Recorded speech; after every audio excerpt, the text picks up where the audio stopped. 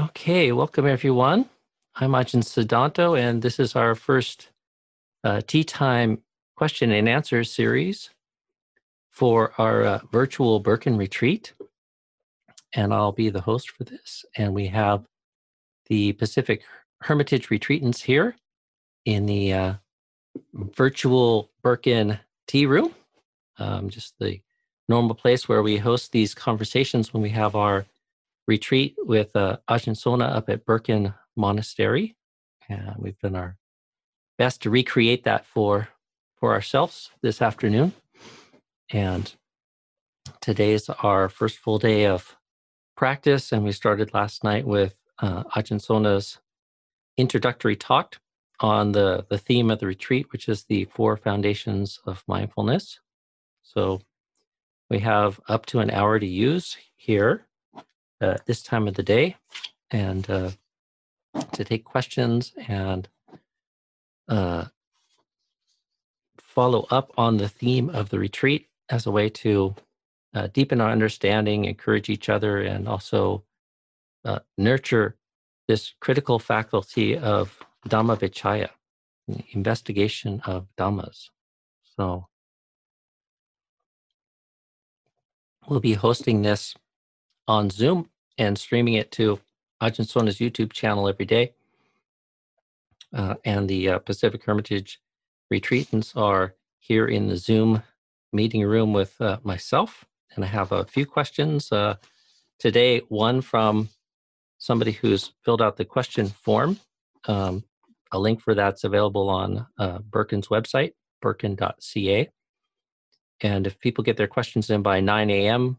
each morning, we'll go through and questions that are clear and to the point of the retreat or the theme of the retreat will be considered to be included in these question and answers series.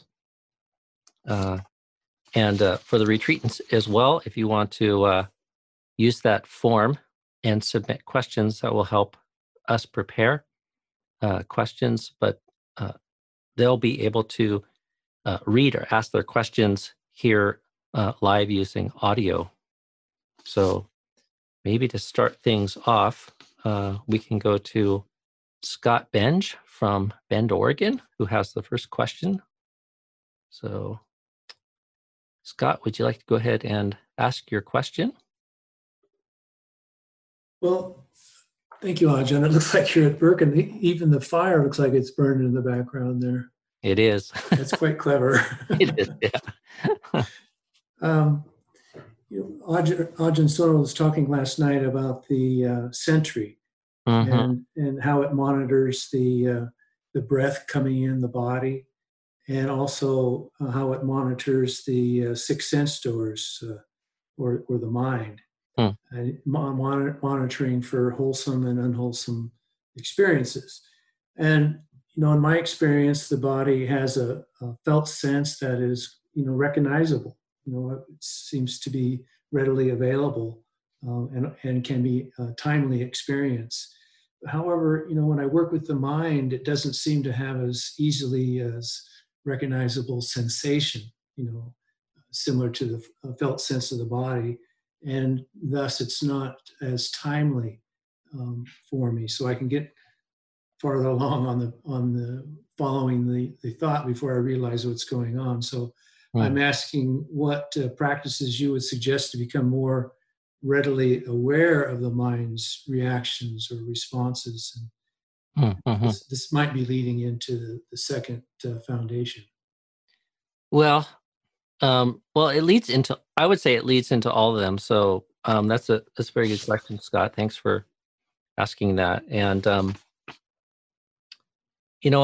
the Buddha points out that part of the reason why he gives such emphasis to mindfulness of the body is because the body is an easier, slower moving sort of stream of phenomena to be experienced.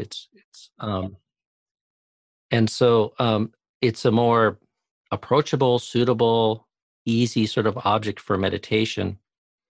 The mind is incredibly quick, and the mind can be incredibly subtle. So being mindful of the mind is a little more difficult, especially in a very continuous, long-term sort of way. And it's much easier to have mindful moments of the body as we move through our day in the various kind of conditions of our life than it is to be maintaining a strong mindfulness of the mind and mental contents.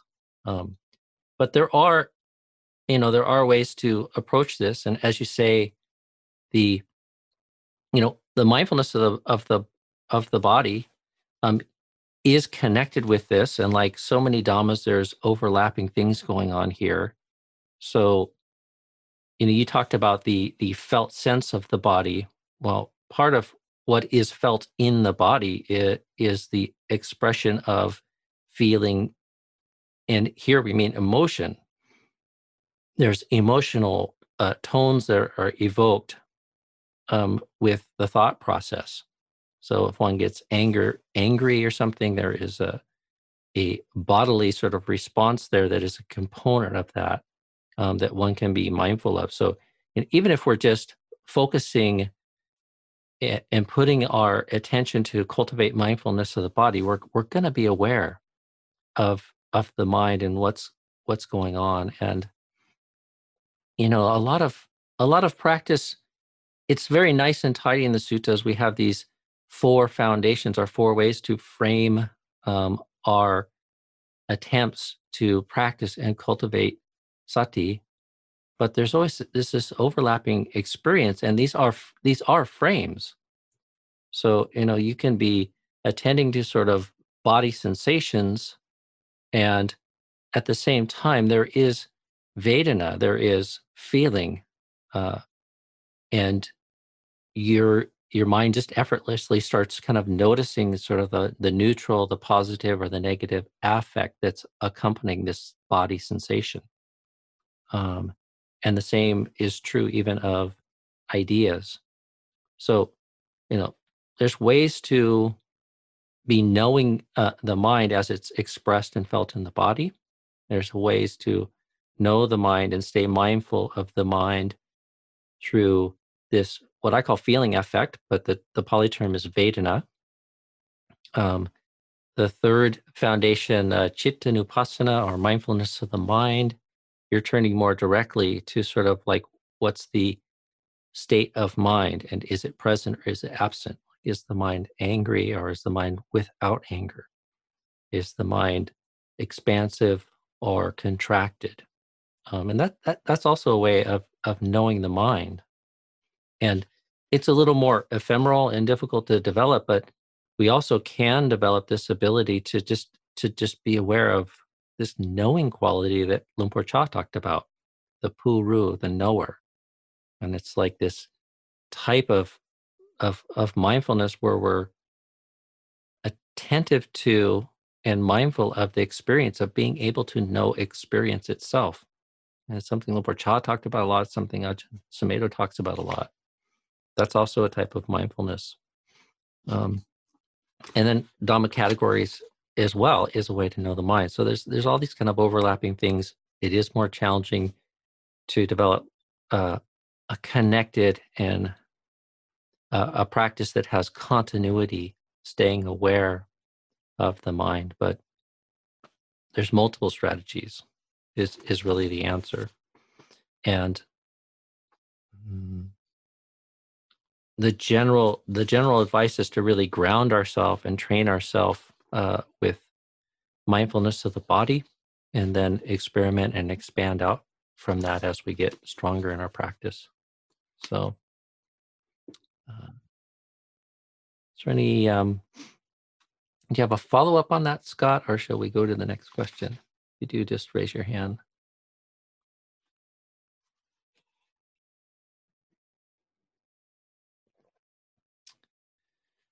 Okay, well, maybe we'll go to next question that was submitted was from Shelley. Shelley, you want to share your question with us?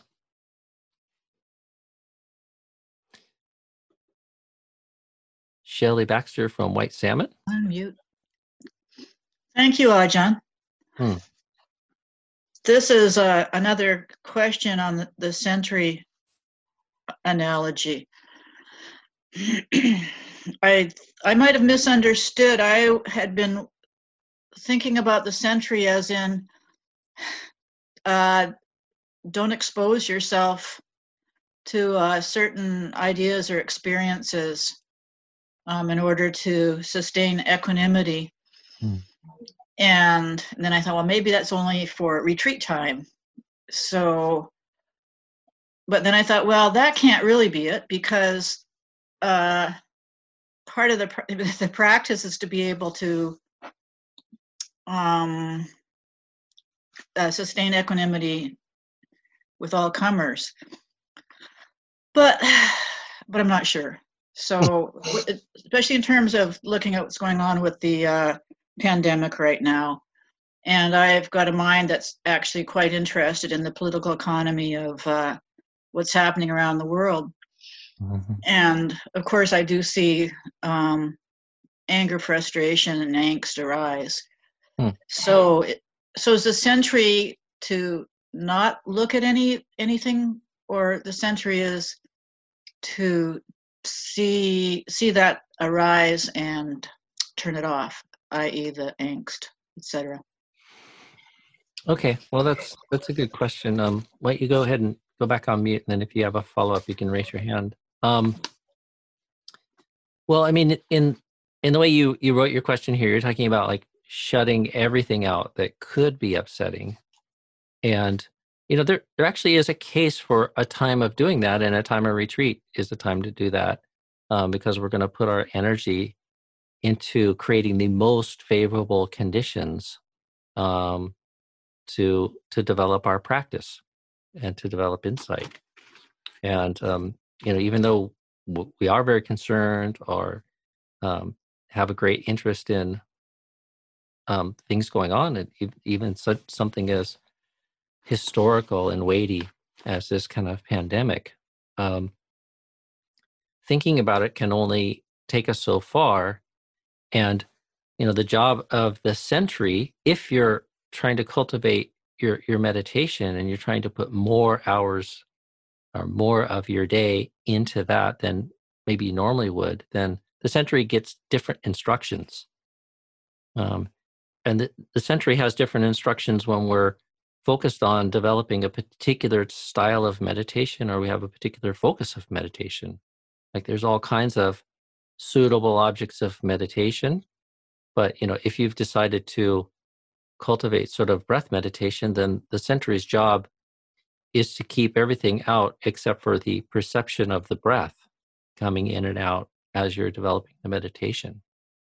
So the sentry just doesn't have a fixed job role. I mean, his instructions, his role kind of changes as the situations of our life change, and as the things that we're trying to sort of cultivate and develop sort of change. And, you know, quite reasonably, we can't just shut the world out. And the Buddha's not encouraging us to do that, but he's saying when you want to cultivate the mind, cultivate the path, then the sentry gets a different set of instructions for that to happen in the best way. And I think Ajahn will be getting to this, but, you know, the instructions on how it is that we're attending to the mind with this satipatthana, it is to get someplace. And in particular, it's to overcome the hindrances and cultivate the 7 factors of awakening. So the sentry is given some instructions about what to let in and what to keep out with that aim. And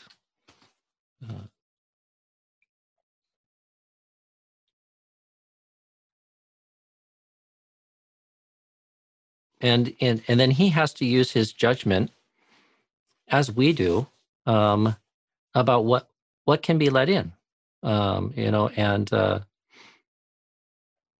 the instructions on guarding the senses are very similar, and one has to use self-knowledge to judge what it is that we can safely sort of let in and give our attention to. And the metric or the measure of that is knowing ourselves and knowing the hindrances, knowing what nurtures and feeds the hindrances and what sort of weakens and undermines the hindrances. So, in short, like that's something you have to ask for ask yourself. And there's slightly different answer, like when you're in retreat mode or practice mode, and when you're just kind of in your general life. So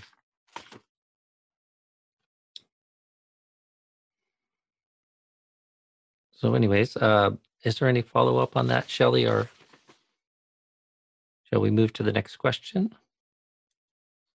Thank you, Ajahn. Okay. So anyone else, just raise your hand if people have something they want to share or a question.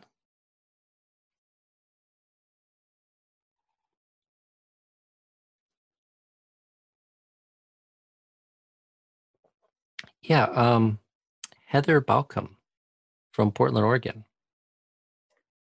Hi, Ajahn. I'm curious, I'm really grateful for Shelley's question. I think that's very helpful. And I'm curious, the distinction between,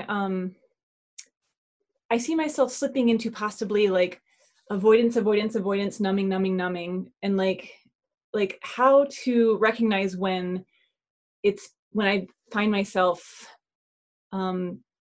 not letting things in that should be let in, like avoiding emotion or avoiding anger, or in order to change things. I may be answering my own question, but I'm curious if you have words on that. Well, the example you brought up sounds like you're wondering if you should admit in sort of unskillful states of mind, and like the Buddha's answer is no. You want to keep those out, and then strengthen the mind to sort of deal with the situation at hand, absent those emotions as much as possible. The model is like if we can't think about something without it taking us to anger, the Buddha says, set it aside for now, develop strength of mind, and then if it's something you need to attend to, then revisit and attend to it. And it goes contrary to the way normal people feel about this. Society sort of weights it in the other way. It's like, then they have a whole set of justifications about sort of ignoring the fact that attending to something or thinking about something throws us off bounds and arouses unhelpful, unskillful emotions. And they say, well, that's just got to be the cost, and I need to think about this. And the Buddhist instruction is, no, strengthen your mind so you can get to a place where you can think about it with as little sort of negative affect as possible. You'll be in a much stronger position to sort of deal with it. And it feeds into sort of the Buddhist model of mind, is like those afflictive emotions color the mind. They feed delusion. They feed an unclear way of thinking and experiencing and even reacting to sort of the things of our life. So it's counter to the way that the world normally kind of deals with this. But the Buddha says, the way that average people sort of interact with their life is a bit careless, and that's why it supports an extra level of dukkha and suffering. So, and again, similar to sort of my response to Shelley, if you want to take a period of time out like we are now to be on retreat, then that balance should change. 10 days will go by very quick, and then there will be time to sort of revisit some of the things that are pressing upon us and challenging us. And it'd be nice to return to them with fresh eyes and a strong heart and strong mind. You might find new answers and new ways of dealing with things. So I saw a hand go up. Mariam, she was there and then she was gone. So, okay.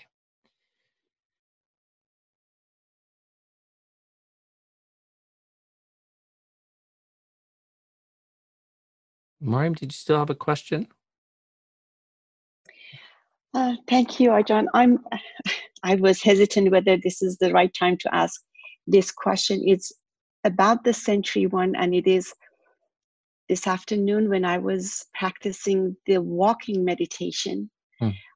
I was thinking about how to incorporate this new information I have from last night.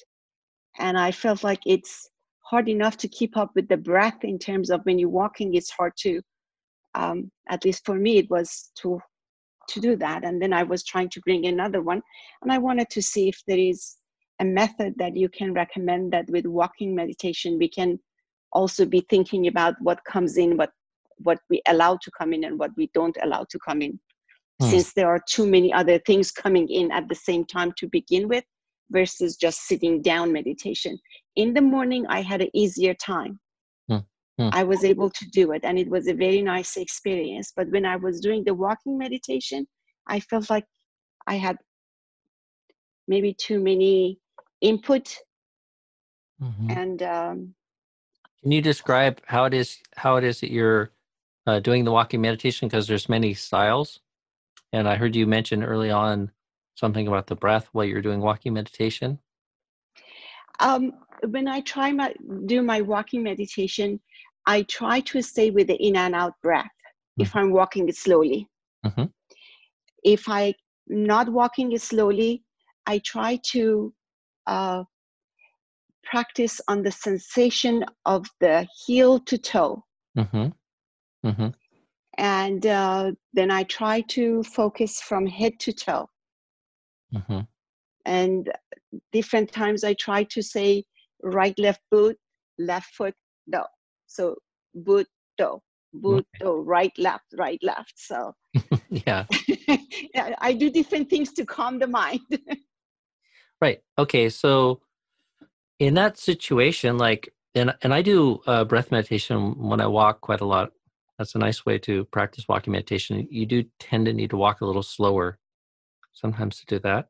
But whether you're doing that or you're giving the attention to the touch of the foot as you're sort of walking,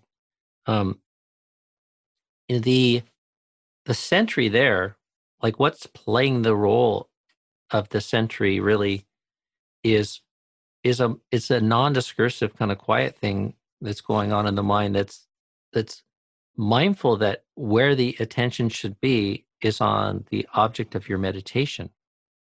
So, if you're walking and your determination is to do walking meditation and give full attention to sort of the sensations of the right foot touching and rolling forward, and then the left foot touching and rolling forward. It's like the instructions to the sentry are keep your eye on that, keep focused on that, keep everything else out. And there's not an extra discursive sort of thing that needs to be going on, sort of measuring that. It's just your commitment is to sort of focusing on that. And discernment can work sort of knowing sort of when you're straying from that and then readjusting or coming back, like dropping the distractions that are taking the mind away from that. The same is true of the breath. In practice, what actually sort of happens is a lot messier and more imperfect than the model. And there is value to that too. Because we learn a lot about our mind, like that sentry, if you will, that sati that's monitoring what it is that's trying to sort of dominate the mind or take the attention of the mind. It is learning. So, it's like we have different goals in practice, of course, and one is to develop this kind of very beautiful and perfect singleness of mind on the object of meditation. But, our overarching thing is also to learn about the mind. And so part of the reason we practice meditation and have a clear central target for our awareness is to learn about the mind. So My encouragement is don't think of it as two things. It's really one act, and give most of the attention to trying to just stay with your strategy of meditation, which is either the touch sensation walking or the breath. So there still is a sentry there. So Thank you, Ajahn. okay. Let's see. Shelley, go ahead. So I'm actually, my mind is, I can see the mind struggling with your response. Because at least, I guess right now, I want to be able to see what the mind is doing. And if I'm focusing on the breath, it's the breath I see, not the mind. And I'll give you an example. What happened this week in the grocery store, I got really angry. Really, I mean, like, whew, it was a physical thing, because nobody was wearing the masks. These young people weren't wearing the masks in the grocery store. And almost immediately, I started laughing and I said to myself, gee, I need more meditation. I mean, it was so obvious that something had taken a hold of my mind and, my emotions. But I was able to see it right away. Well, almost. Not obviously, if it was instantaneous, I wouldn't have gotten mad. But so how does that work with following the breath if you don't have any mind to watch, if it's all the breath you're watching? Well, I mean, I think you're thinking of it sort of like in a way that's maybe too totalistic in a way. It's like, we can't meditate 24/7, and like the instructions that the Buddha are giving are like, how is it that you formally sort of develop and accomplish the meditation for this aim of overcoming the hindrances and developing the mind? And we're doing that in a temporal way during the hours that we're devoting ourselves to formal meditation. When we learn the value of that, we might extend that out more and more into our life. But the goal isn't to live the rest of your life perfectly focused on the breath as a way to sort of shut everything out. It's to develop these various qualities of mind so that we can start to understand ourselves more and understand how it is that one creates anger over a situation like that, where they needn't be angry, and they're suffering sort of needlessly because of something that's kind of going on. There's ways that one could interact in that same scenario, absent anger, and more in line with the wisdom teachings of the Buddha. So, all right, well, let's go to Sarah next. Hi, Ajahn. Hi. I was wondering if you could give some examples of worldly and unworldly thoughts. Worldly and unworldly thoughts. I think Ajahn Sona was talking about that last night when he was talking about the foundation of mindfulness when you're meditating on the content of the mind, I believe. Yeah, there's in Chittanupassana, that's one way of categorizing what's going on with the mind. So, worldly and unworldly thought. It's not a frame that I use myself so much when I'm contemplating the mind. So I might put that on hold, and we'll revisit that question Sure. until a little bit later. Yeah, I mean, even today as I was transitioning from, working full-time into getting into retreat mode a bit, it's like my mind is very much still thinking of, all kinds of just practical life things. And but But then even as I meditated a bit more today, it was like, as you sink in and your body starts to relax and your breath starts to relax, and then maybe then I noticed, okay, then I'm contemplating more just that open feeling and, qualities of, I don't know if I was at a place of joy, but I mean, it just felt good to unwind. So I wondered if the mind shifting to noticing those things would be more what he was talking about unworldly. But yeah, I was just curious. No, it has a more precise and technical meaning. Okay. So, and we'll revisit that sort of. Great. That's on the road path ahead. Awesome. Thank you.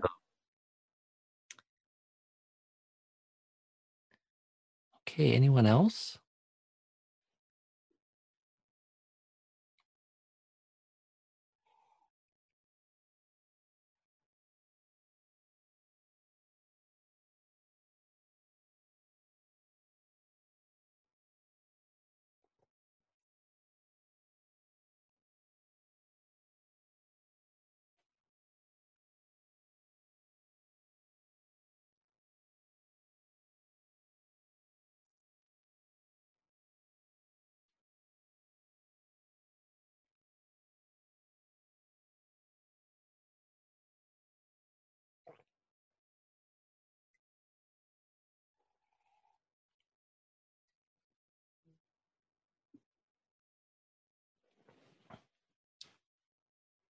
Well, is there any other questions or sharing people have, or shall we conclude our Q&A today?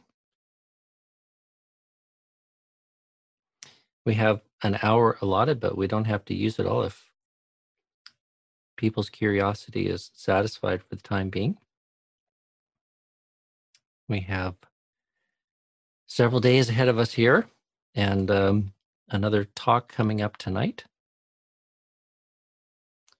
So maybe we will go ahead and conclude that for our first Tea Time Q&A. Some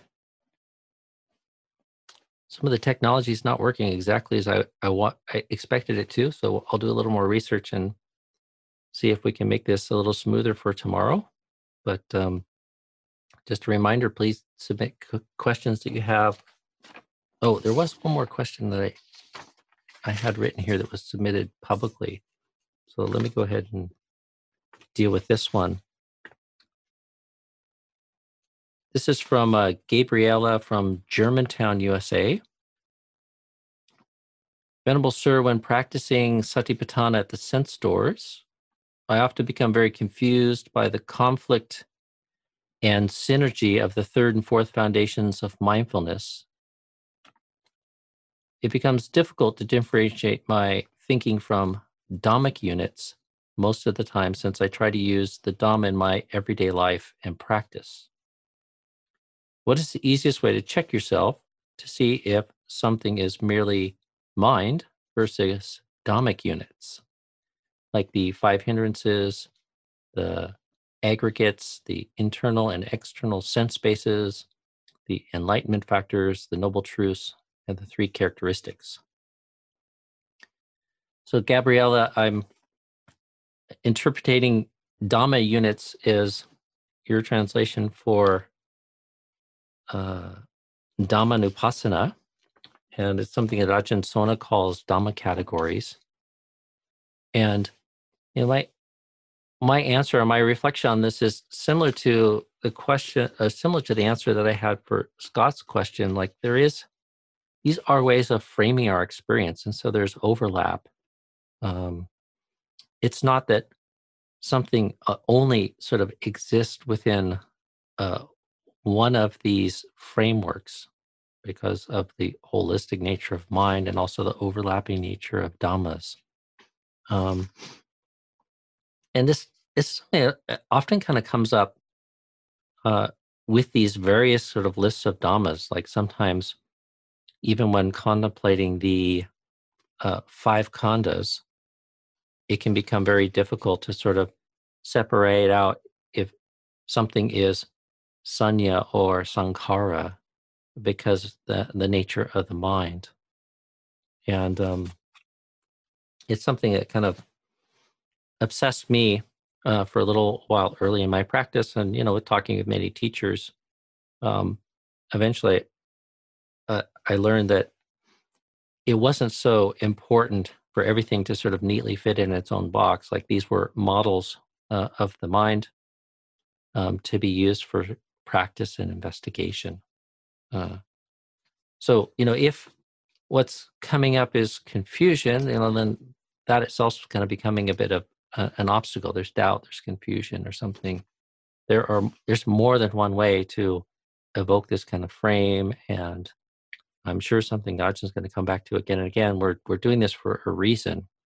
It's not to become perfect at categorizing what's going on in our mind.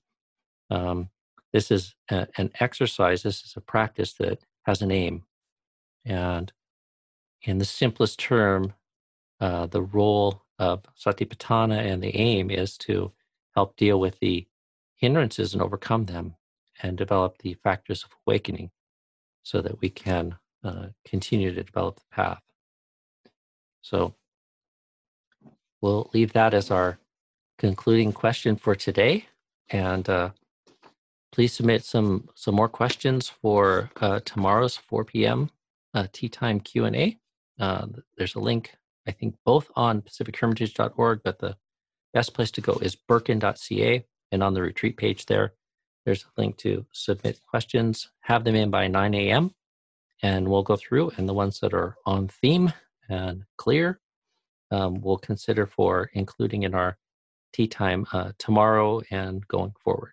So, okay, I hope you all have a good first day of retreat, and that we have a bit more time before we gather again at 7 o'clock for our evening chanting and meditation, and then Ajah's talk will be ready at 8:15 again tonight. So, all right, I wish you well. Thank you.